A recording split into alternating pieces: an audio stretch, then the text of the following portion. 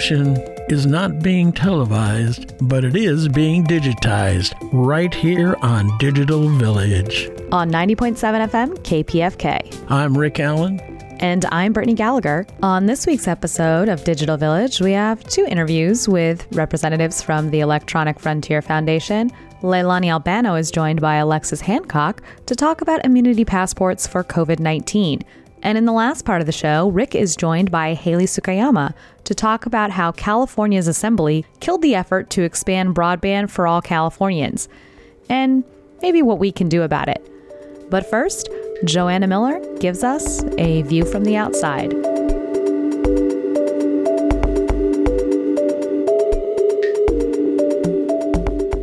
Welcome to A View from the Outside. I'm your host, Joanna Miller, and today our guest is Jenny Sauerklein. Jenny, tell us a little bit about what you do. My name is Jenny Sauerklein. I'm an experience design trainer, facilitator, and consultant. And my ultimate passion in life is about creating connection. And that's the through line in all of my work.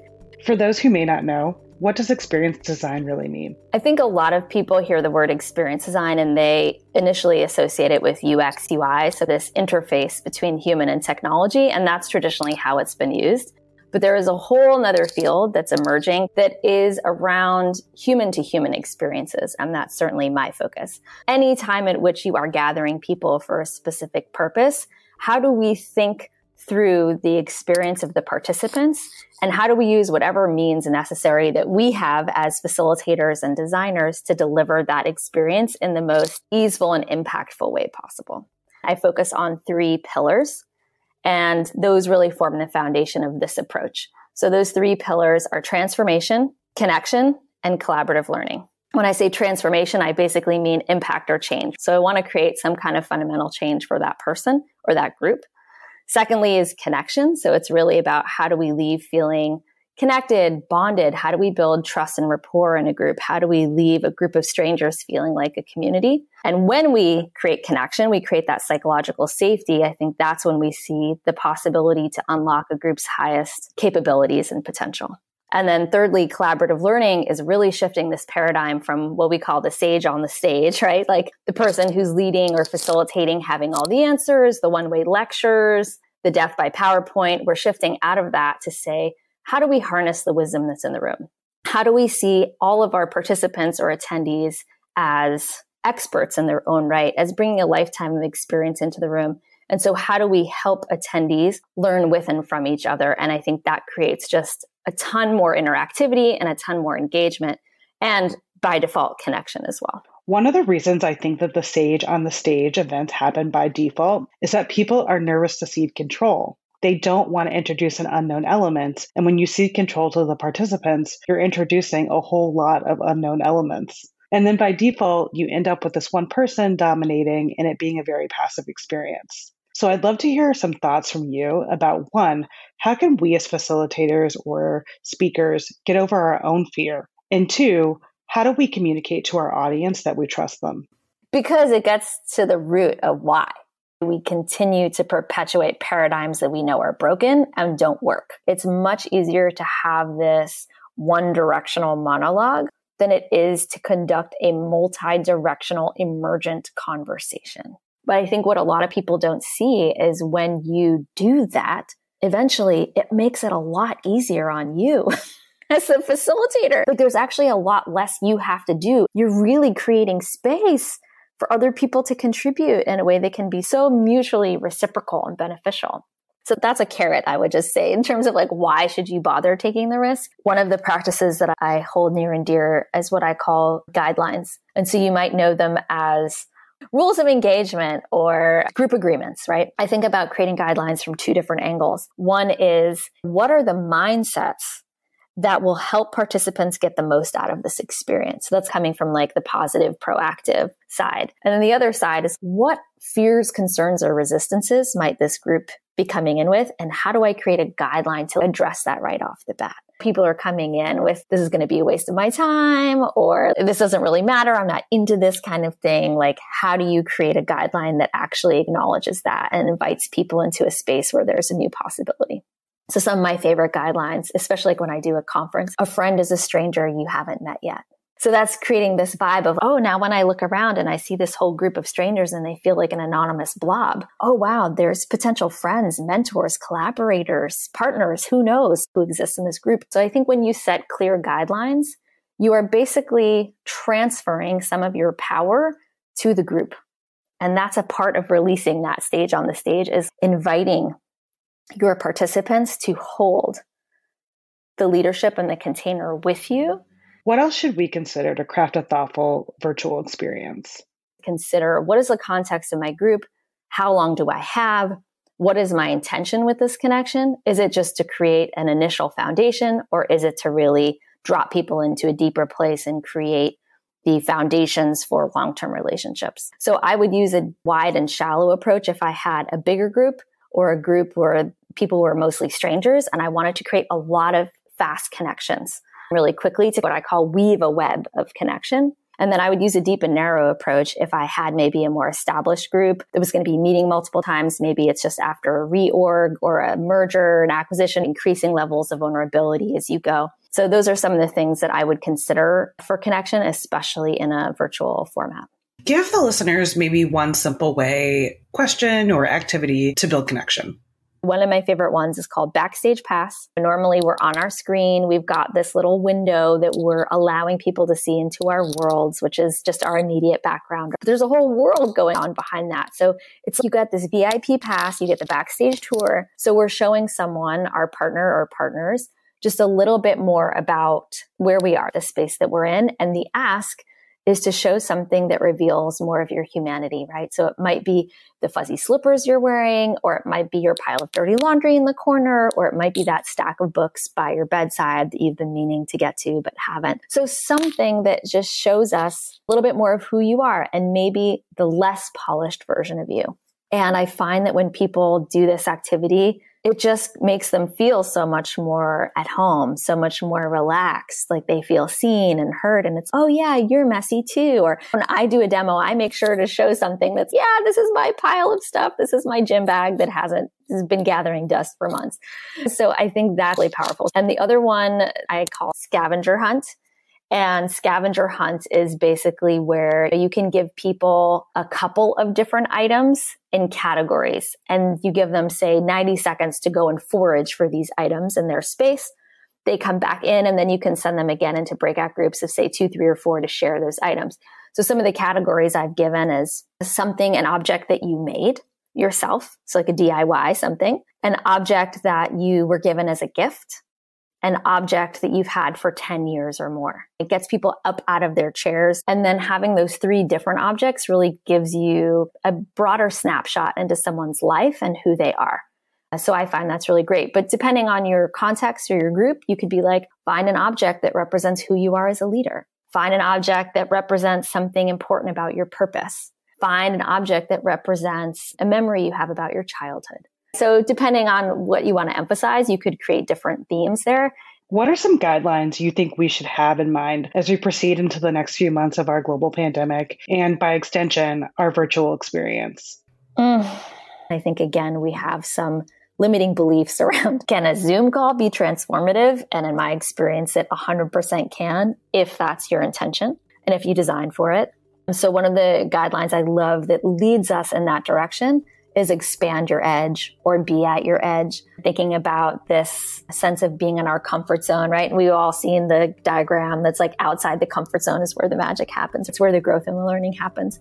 So how can we not only invite people to participate fully, to bring their best, but to expect, anticipate, and embrace this sense of transformation, growth, and newness? Often those moments are uncomfortable, but if we can stick with it, on the other side of that is something really meaningful, really profound, and important for ourselves and for our lives. Thank you for leaving us on that hopeful note. If you want to find out more about Jenny and her work, please visit us at digitalvillage.org for a link to the show notes. I'm your host, Joanna Miller, and you've been listening to A View from the Outside. Until next time. Thanks, Joanna, for giving us a view from the outside. Let's remind everyone that you're listening to Digital Village on Fearless Radio on 90.7 FM, KPFK, Los Angeles. Digital Village has been bringing you the cyber news stories and in-depth interviews you won't hear anywhere else to help you navigate the latest in digital technology, including the information needed to help you guarantee fair voting, keep the internet neutral, and protect yourself online. Please take the important step of giving a gift to help KPFK continue to bring you not only information, news, and culture, but also the sense of joy, relief, and community you've come to expect from us. You can donate right now to keep this glorious, independent, listener-sponsored radio flourishing by going to kpfk.org/pledge. Thanks again. Up next, the United States, UK, Italy, Germany, and Chile are among the growing number of countries around the globe that have shown interest in immunity passports, a system requiring people to prove their immunity to COVID-19 as one solution for residents returning to work, school, and travel. Earlier this year, California lawmakers introduced AB 2004, a bill that would authorize the use of immunity passports for the purpose of providing test results to individuals. But technology activists warn that health certificates could threaten privacy rights and end up worsening the COVID crisis even more. With us to talk about the issue is Alexis Hancock, staff technologist with the Electronic Frontier Foundation. She spoke with Digital Village reporter Leilani Albano. Welcome to the show. Thank you for having me. As shelter-in-place restrictions begin to loosen up, governments are now looking into immunity passports as a way for people to re-enter public spaces. But are they a good idea? Well, generally, no. Immunity passports carry a very specific context towards the practice of claiming that we know what immunity looks like, and creating techno solutions around that don't necessarily improve or make it concrete that we know what immunity means in COVID. What are the ramifications of that? Focusing on immunity passports creates a digital gate around people and creates a new class of citizens in the United States in particular. This new class of citizens will be people who have immunity or claim to have immunity through these types of technology and applications versus people who may not have had COVID yet or people who are currently infected. What I think a lot of people are looking for is this sense of normality. Immunity passports will not fix what's going on. Immunity passports will not bring the normality that people think it will bring. Actually will create a new norm, a new classification of going through society. Measures that we have now should be temporary. The normalcy that people are looking for is through testing, is through vaccinations, and through health research that is being done right now to try to understand this disease will bring back some stability. This new normal that people are trying to create will only exacerbate the issues that are going on right now, especially between marginalized communities who are also dealing with this infection in ways that are disproportionate. California legislators are pushing for AB 2004, which would empower the Consumer Affairs Department to issue these passports. Your thoughts? These credentials in general will not bring the solutions that they're claiming will happen. Empowering the state to be able to roll out through a health pilot on shaky and unsure science will not bring the type of quality of life that they are claiming. These immunity passports are going to be stored on your phone. How does that work? The way that most people would carry that on their person would be through their mobile phones, of course, that you would download this application, and the way that they would roll this out through a mixture of information with health authorities and also with data that they may already have on you or data that they're incurring through your phone usage and tracking your location, tracking whether or not you've been tested, and combining all that data together within this health code or immunity passport that they're trying to normalize at the moment. They are going to be basing these immunity passports on antibody tests. Tell us about what antibody tests prove, if anything, and are they reliable?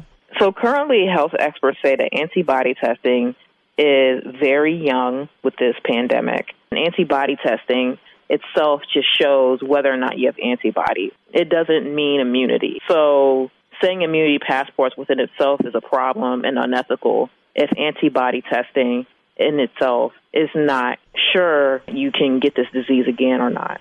And also, if they get it wrong, there's a potential of infecting people. Yeah, this could lead to a class of people who may get careless, who may think that, well, I've had the disease already, I have antibodies, I'm immune. But since we're not sure what that means for this disease in particular, and that this disease has been baffling scientists in terms of its patterns of long-haul patients in particular that the CDC is studying, these people could potentially infect others, or they could potentially get reinfected due to any carelessness that may come with thinking that you're already immune to the disease. On an ethical level, is it fair to require COVID testing to access an immunity passport if these tests aren't really accessible? Immunity passports has a lot of assumptions, right? So in order to move through society with a code on you, especially a digital code, you are required to have smartphones. A lot of Americans don't have smartphones. Smartphone ownership in the U.S. is, I think, it was only about 80%, if I'm remembering that statistic correctly. People who are least likely to have a smartphone in the U.S. are normally elderly people or people without homes, and they are at high risk. But if they don't have access to testing as easy as the rest of society, how do you deploy something like this without considering not everyone has access to broadband to get updates easily in their homes? Not everyone has access to testing. What is bug chasing, and how can immunity passports promote that? So in 19th century America, we had a pandemic. We had yellow fever, and it was rampant. What ended up happening was citizens who had yellow fever or were able to prove they had yellow fever were able to go back in society and obtain work and obtain sustenance for themselves and their families. People who didn't have yellow fever, however, were told to stay at home. They were told they couldn't go out into the public. And it created two classes of citizens. This impacted, in particular, low-income immigrants who were also around at the time, and impacted Black people. All these factors came together where people infected themselves on purpose in order to obtain immunity and have all the reasonable access as a citizen as they wanted to if they were able to prove they had immunity. Those holes are going to be filled with problematic behavior only because of the fact that people are trying to survive. Well, if no immunity passport, what's the alternative at this time, particularly when people are just trying to lead the best lives that they can during a pandemic? There is no one answer. I believe focusing on the current inequalities in our society and helping people on the margins will help all of society. Helping people right now who don't have jobs would probably be way more beneficial than issuing an immunity passport onto these people, creating a new worry, creating a new stressor. We're all stressed out right now. And it sounds tempting to have just a code that tracks and traces everybody and sees if they got infected or not. I'm saying that if people want to do their part, focus on those things, not necessarily focus on a techno solution and figure that maybe if I give up a bit of my privacy, this will be okay. I want people to focus on the inequalities and being able to actually all come together and actually create a multifaceted plan. And that's hard. And I know what we're asking and what we're saying is hard, but that's where we are right now. Well, that's all the time we have for now. Thanks so much for joining the show. Thank you. That was Alexis Hancock, Electronic Frontier Foundation staff technologist. She spoke with Digital Village reporter Leilani Albano. Let's remind everyone that you're listening to Digital Village here on Fearless Radio on 90.7 FM, KPFK, Los Angeles. In the last part of the show, as parents are relying more on the internet every day, trying to keep their jobs in the midst of the pandemic while remotely educating their children, the California Assembly was poised to okay a bill to bridge the digital divide and expand broadband and secure high-speed internet for families without normal access. Yet with just hours left in this year's legislative session, lawmakers refused to even consider a vote on the bill that would have remedied those inequalities. Bill SB 1130. With me to explain why this bill didn't see the light of day and who was instrumental in killing it is legislative activist for the Electronic Frontier Foundation, Haley Tsukiyama. Hi, Haley. Welcome to Digital Village. Hello. Thank you so much for having me. I understand a deal to expand broadband would have secured more than $100 million a year for high-speed access internet for families, first responders, seniors, educators across the state. What or who do you think killed the bill? Well, think is the good operative word there. I do a lot of my work primarily in the California legislature, and a lot of what frustrates me most is sometimes we get these bills very close and they do not move forward, and we're in the dark about the process. What I can say and what I do know is that you said we had broad support for this bill. We had listened to concerns about it. We had offered amendments, and really it just got put on the last couple nights of the session there, where they said we're not going to bring this up for a vote. We tried to lobby the Speaker and Assembly leadership pretty heavily. We think this is a very important issue to address right now, and we tried to get them to bring it up for debate, bring it up for a vote, and they just refused to do that. From my perspective, that is inaction on the part of Assembly leadership and specifically Speaker Anthony Rendon. So we do have a villain in this melodrama. Anthony Rendon, is it? Yeah, Rendon. Why do you think he did that? If I had a crystal ball and I had a clear understanding of his thinking, then maybe I would be able to convince him otherwise, right? Certainly there were amendments suggested by the Assembly that we felt were more beneficial to big ISPs, to big internet service providers, so people who are already supposed to be building out internet access to communities across California that don't have it. So certainly the amendments seem to reflect their interests more than what we see as the interests of the people of California. I don't want to allege anything, but certainly if you look at the amendments, that is who they seem to benefit. I think there is certainly cost associated with a big infrastructure project like this, and I do understand California state budget is not that plentiful, but in terms of setting priorities for the budget, this is a priority for the Senate leadership, for the governor, and I certainly think it would benefit Californians who right now are suffering from a lack to high-speed broadband. I certainly would have liked to see it move forward.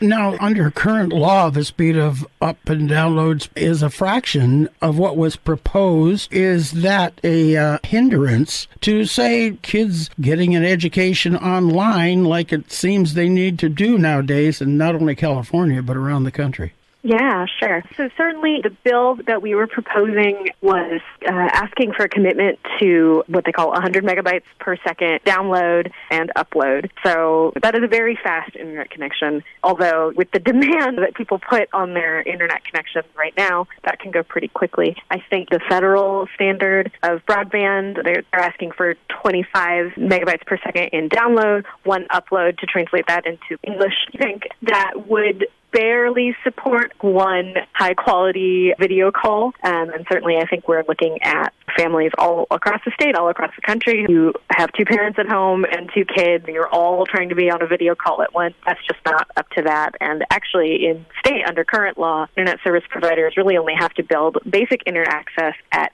10 megabytes per second for download, 1 megabyte per second for uploads. It's just not adequate for what folks really need now when we're all at home trying to live our lives through the internet. That would have taken state money. Would that have taken a bond election to do that? So actually, the original proposal was that it actually wouldn't create more burden on state money. Later versions of the bills that headed to the Assembly, they did look at other options, including, as you said, a provision that would enable local governments to finance with some state support. So we were looking at a number of funding mechanisms. I'm not going to pretend we could get everybody good internet for free, but when we're looking at priorities for the state budget, I think it makes a lot of sense to put broadband high up on that list. Now, Senator Alina Gonzalez, she was one of the people that had built a broad coalition along with EFF of support for the bill. Some of those in the Assembly said that maybe it was a waste of taxpayer money, but Senator Gonzalez says that the lower speeds is a waste of taxpayer money. How is that? Yeah, I think if you're looking at value for dollar, we believe building at these higher capacity networks makes a lot more sense, because if you look at the rate at which people are increasing their use of the internet, the increasing demands on internet connections, it is cheaper in the moment to build networks that have lower speeds because they are not as good. Yeah. But over time, if you're looking ahead more than 3 years, 5 years, you really want to be able to not have to go back and upgrade all of those networks completely. The technology exists right now to spend some money, pay it off over the course of a long time, and really get lasting value out of higher speed networks, and they'll serve communities for longer They will require fewer upgrades. And if you go with a cheaper option now in the short term, we're going to be back in just a few years and maybe 5 years looking at, how do we upgrade our networks so that they can serve adequate connections to people who need them. Again, if you look at the way that traffic demands have risen in households, that's not going to stop. That's not a trend that's going to slow down anytime soon. It's like buying a really nice piece of clothing or something that's going to last you a very, very long time rather than buying something that's maybe a little cheaper but will fall apart much sooner. Good analogy. In your article on EFF, you state that the pandemic has exposed how badly a private-only approach to broadband is basically failing us. And now it looks like the assembly failed us too. Is a big, big problem. The ISPs oppose letting communities build their own high-speed network because it's going to take money out of their coffers? Businesses have their own sets of motivations, right? So I think there are two things to address here. One, you raise a good question, which is why do they oppose local governments building their own networks? I think that's a competition issue, right? They don't necessarily want to see more competitors. Let's end on a positive note. How can we, the people, not let up on whomever is killing these bills, and what can we do to help? I think we're in a good spot to bring it back next session. So certainly we'll be out there asking for support again when the new session starts. I think contacting your representatives, letting them know that this matters to you, that's what I would say. That's great. I've been speaking with Haley Tsukiyama, legislative activist for the Electronic Frontier Foundation. On this week's episode, Joanna Miller brought us a view from the outside on experience design with Jenny Sauer-Klein. Leilani Albano and the EFF's Alexis Hancock told us about concerns around immunity passports for COVID-19. That's it for this week's edition of Digital Village. I'm Brittany Gallagher at In a Quantum World. You can hear all our episodes by subscribing to our podcast or going to kpfk.org, click Audio Archives, and search for Digital Village. You can also follow us on all things social using @DigitalVRadio or find out more at digitalvillage.org. A special thank you to Joanna Miller and Leilani Albano. Digital Village and KPFK relies on you, our listeners. You can pledge your support for KPFK online at kpfk.org/pledge. Thanks for listening to Digital Village. I'm Rick Allen. And I'm Brittany Gallagher. And we'll see you online.